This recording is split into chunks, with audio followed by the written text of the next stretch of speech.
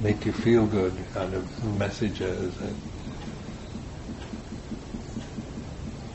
and that's one thing I liked about the funerals here.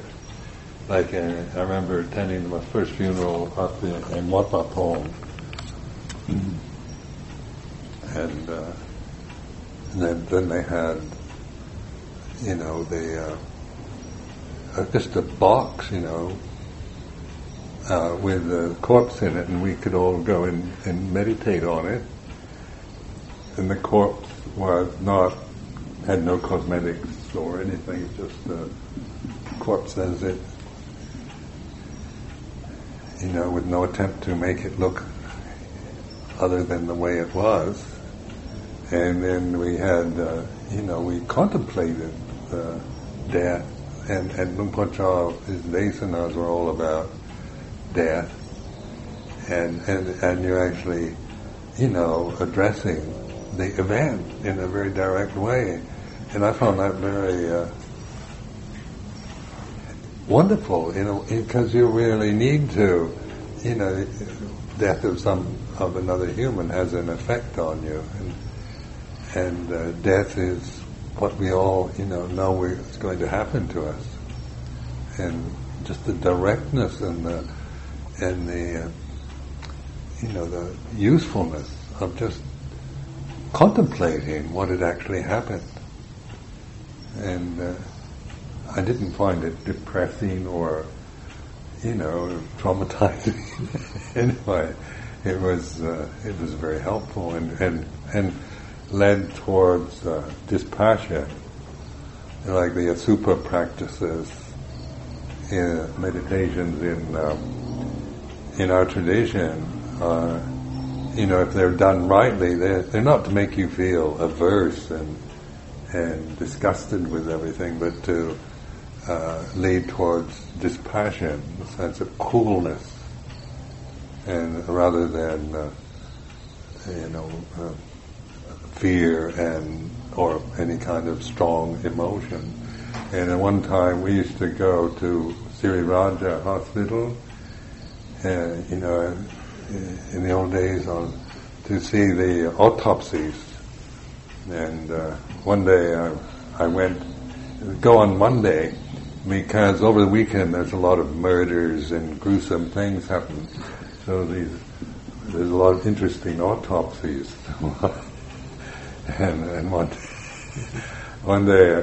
Monday I went into Sri Raja, and the man in charge said, "I've got something special for you." So he took me to this place.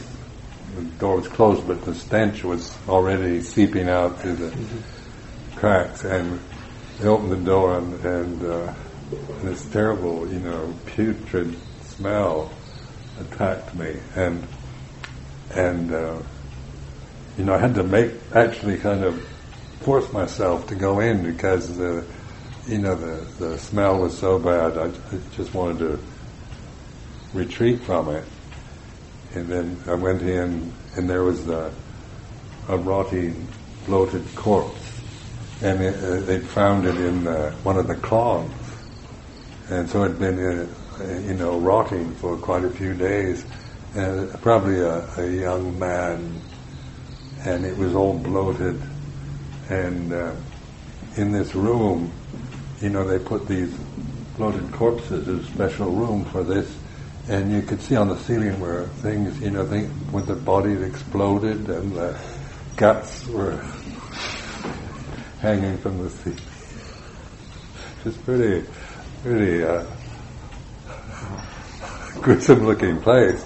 But and then this corpse looked about ready to explode. So that's a bit, I could think about it and feel a bit anxious, but I went up to it, and I just noticed, first there was this repulsion, and, kind of seeing it in terms of its kind of hideous, gruesome sight, and the smell and everything. But as I kind of let go of that, reacting to that feeling, then I became very calm. And I started noticing the kind of beauty of decay. How these you could see these worms crawling out of the mouth and the eyes, and which are generally considered like horror images, but actually you're witnessing a natural decomposition, which it has a certain beauty to it when you get past the initial kind of aversion or fear. So then I even went up and touched the rotting corpse, just to go past this tendency to be repelled and just dwell on, get caught in this feeling of how horrible and disgusting it is. And then when I came out of Sri Raja Hospital that day, I had this wonderful sense of dispassion, of just being totally cool inside. And I realized the result of like Asubha Gamatan,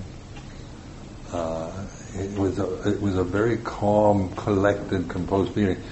It could pass, the most glamorous and beautiful women, and there was total dispassion, and you kind of see this potential corpse in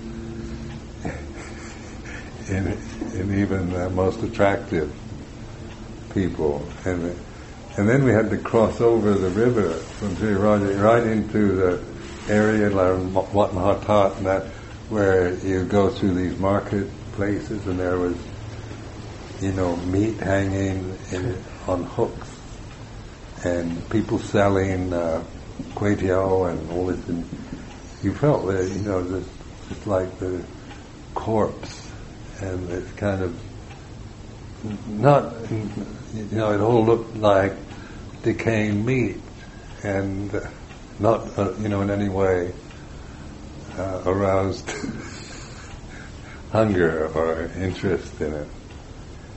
And then the way one looked at other human beings was through dispassion, rather than through, say, being attracted or repelled by them.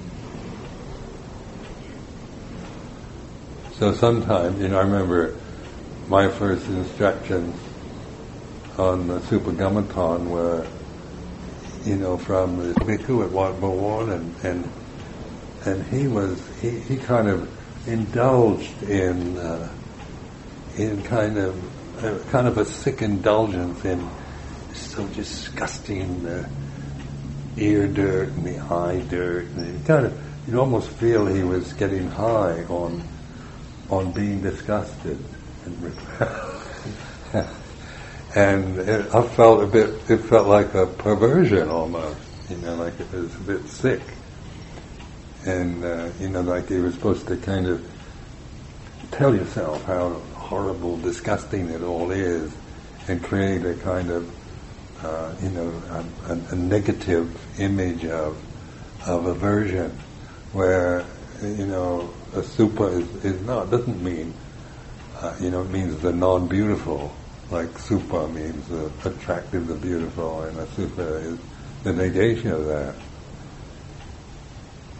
And then the English word disgust is really, it means, it has a strong meaning of aversion, but actually it means like, it's from the French or Latin, and like you lose your taste for this. You no longer see it in terms of an illusion of attractiveness. These kind of ways of experimenting with, to be able to develop a Supagamaton in a way that it leads towards dispassion rather than just, a sense of thinking that the world is disgusting and horrible, or that human bodies are trying to convince yourself that they're not attractive or that you should be averse or disgusted by them, but you're actually not trying to just convince yourself or play games with your mind, but actually through this mindfulness and reflectiveness, you begin to experience this inner calm and coolness, which I would call dispassion. And that's the good result of Asubha meditation.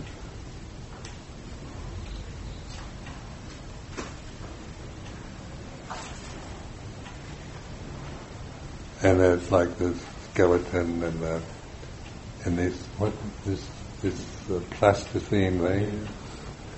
These are, I didn't find them, I found them interesting, but some people have some had very strong reactions, seen it as perverse and sick. But I didn't have that impression at all. And you can see like that, they have one where you just see the whole nervous system of a human individual. Where they've got rid of everything but the nerves, and they have all kinds of interesting exhibits of circulation and digestion and all the rest. I went to a funeral in Bangkok. This was years ago, of very wealthy people at one of the big temples there. And there were hundreds of people at this funeral, and then they had during this funeral they opened the coffin, and then this terrible stench came out of it. And then we were invited, the monks were all invited to go up and look at the corpse. And everyone could do this, and it was quite, I'd never seen anything like this at a layperson's funeral. And they had a picture, a photograph of the woman that had died, and when she was, she died quite young. I think she was about 50 or so when she died, so it wasn't an old woman. But you had this photograph of her, and then you saw this rotting, putrid corpse inside. It was, greenish and foul, and really in the state of advanced decay, and everybody, was encouraged to go and look at it. And of course, being a monk, but a lot of people wouldn't. They just couldn't take it. But I was impressed that they would do that. That it was a kind of well-to-do family. They had this huge funeral. And they don't need. That's the only time I've ever seen that done.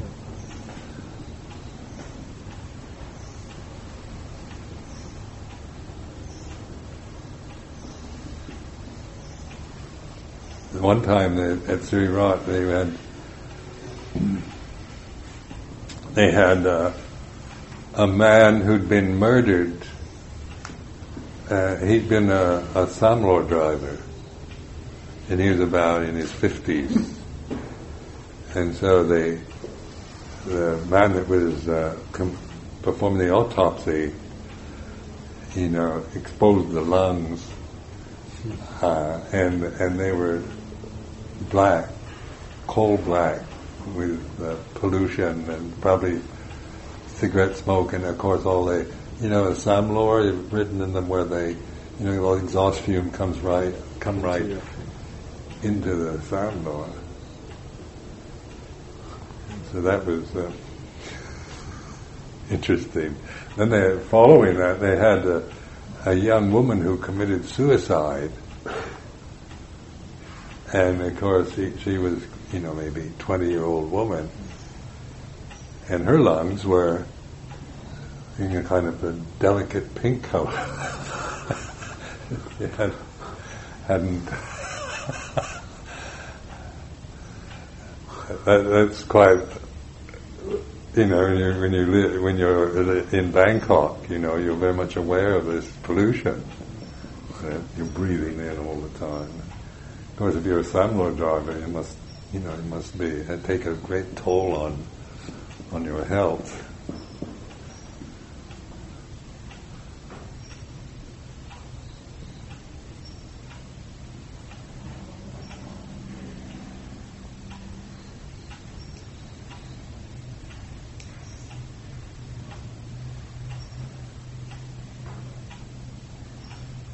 And in England, for example, if they have, like somebody, say an English person who is a Buddhist dies, and then maybe they've asked to have a funeral at Amaravati, and so their relatives come who know nothing about Buddhism, and usually we built the temple there. We have behind the main shrine in the temple is called a chapel of rest. It's a room behind the main shrine where you can put a body, and it have this beautiful we call it engraved glass reclining Buddha in there. It's huge, plate glass.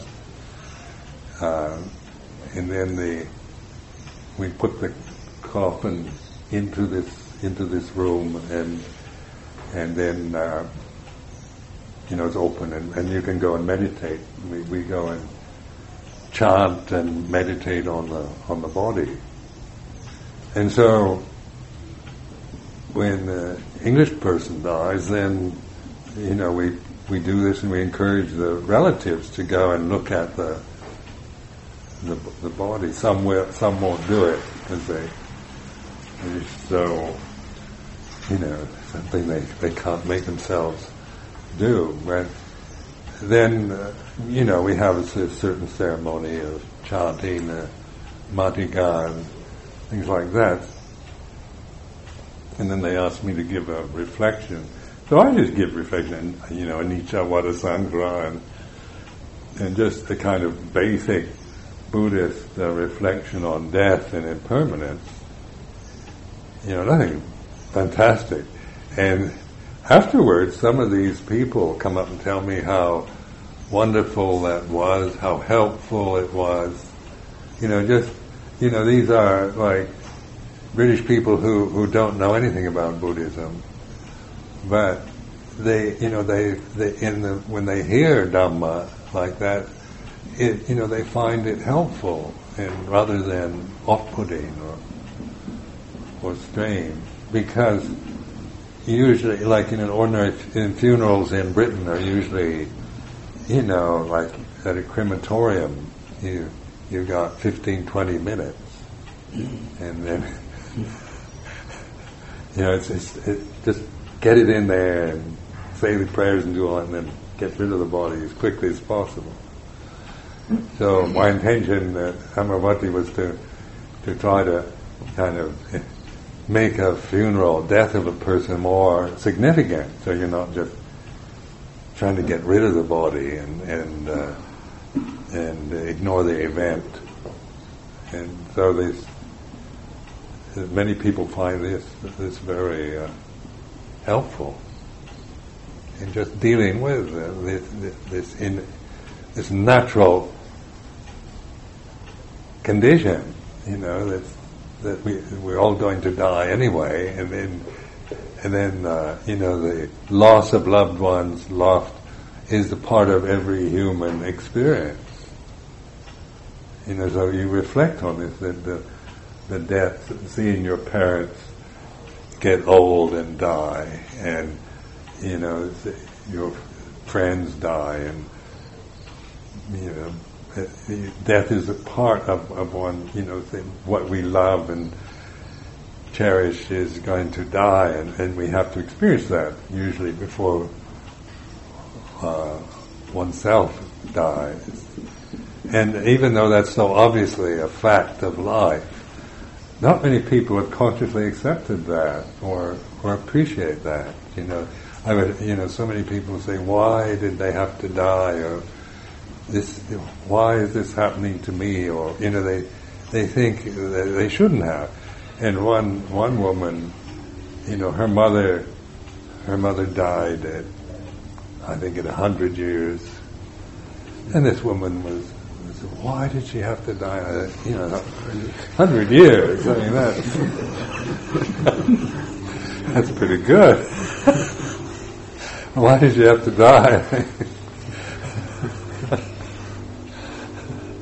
And this is, one can understand the emotional reactions, but this reflective style is so useful, to bring into consciousness your fears or dreads, and to be able to make them conscious, and not as but in this way of reflecting in terms of Dhamma rather than in terms of just creating more kind of dreadful emotions around it.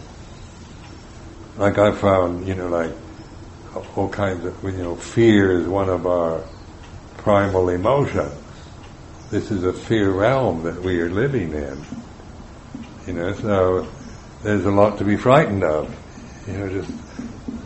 Because you realize your very vulnerable form. The human form isn't, doesn't has a very soft skin and is easily damaged.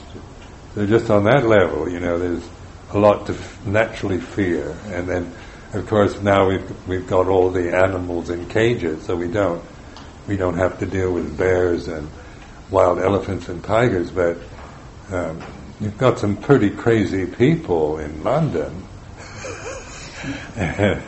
wild, mad people around. The humans are much more dangerous than bears or tigers. And so the fear is and you see it in the animal realm. It's all survival, isn't it? Because everything is subject to being killed or consumed. Now then, the humans, we can create laws and agree on moral precepts. So, the first precept is bana-nibbana, not to intentionally kill another human. But in spite of that, we still, we try to make, support each other's existence through the moral precepts, and then we have laws and punishments for murder and killing and whatnot. But still, so we have a kind of maybe a sense of security that we wouldn't have if we were living, say, in a jungle or a place where there was just, the laws of morality and of society didn't apply. So it does give you, but still the fear haunts us because there's a lot of anxiety and worry, various kind of neurotic fears that modern people are obsessed with, in their daily lives. Just anxiety and worry for one thing. And that's where this reflective style beginning to really look at the tendency to worry. Is, what's going to happen, what will be the future of Nanachat, and then we can start worrying about it. Or, will I, my health, will I have good health, or is there something, some kind of terminal ailment I'm going to experience? I could worry about all kinds of possibilities of loss and pain and misery in the future. and then bringing that tendency to worry into consciousness is observing. Worry is like this. It's all about the future. Things might not go the way I want them to, or I might be, lose my mind. I might be going senile. As you get older, your memory isn't so good. So every time I can't think of something, I think, Alzheimer's.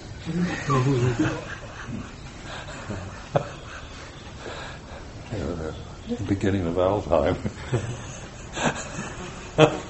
This is because these are, the future for someone my age is what's in store for me in the future. Really, is death, increasing aging and death, and so this is, but this also, in terms of reflective meditation, is very important to get the perspective on this, on the aging process that's taking place in the body, and then how the mind also is affected by age, and so you're learning from aging and sickness and loss, rather than just dreading it and resenting it and resisting it or denying it. So this practice will take you through the whole span of your life, from the present to the death of your physical body. And so it gives you a way of learning from this form, this lifetime, in a way that you're not, when the death moment comes, you don't have this fear and anxiety.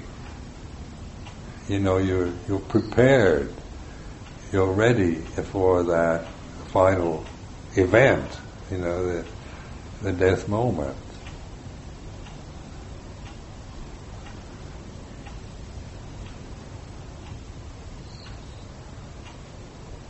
So it's, the modern society is about trying to create images of perfection and beauty and this ideal of progress that was brought up with this is that, everything's should be progressing and advancing. So, and then this, the ups and downs of the economies, the boom and bust, economic problems, and the idea of evolution and progress is very much instilled in you when you're in a cultural way. But in terms of Dhamma, you're beginning to see things how progress is just one half of it, and then it reaches a peak and then it goes the other way. And that's just the natural pattern of conditioned phenomena. And so this is where you're not thinking in terms of making that life should be getting better and better and more advanced and happier, but you're learning the way it is in terms of Dhamma through just observing your breath and your own body and your own emotional tendencies and the things that you experience in your life, praise and blame, happiness and suffering.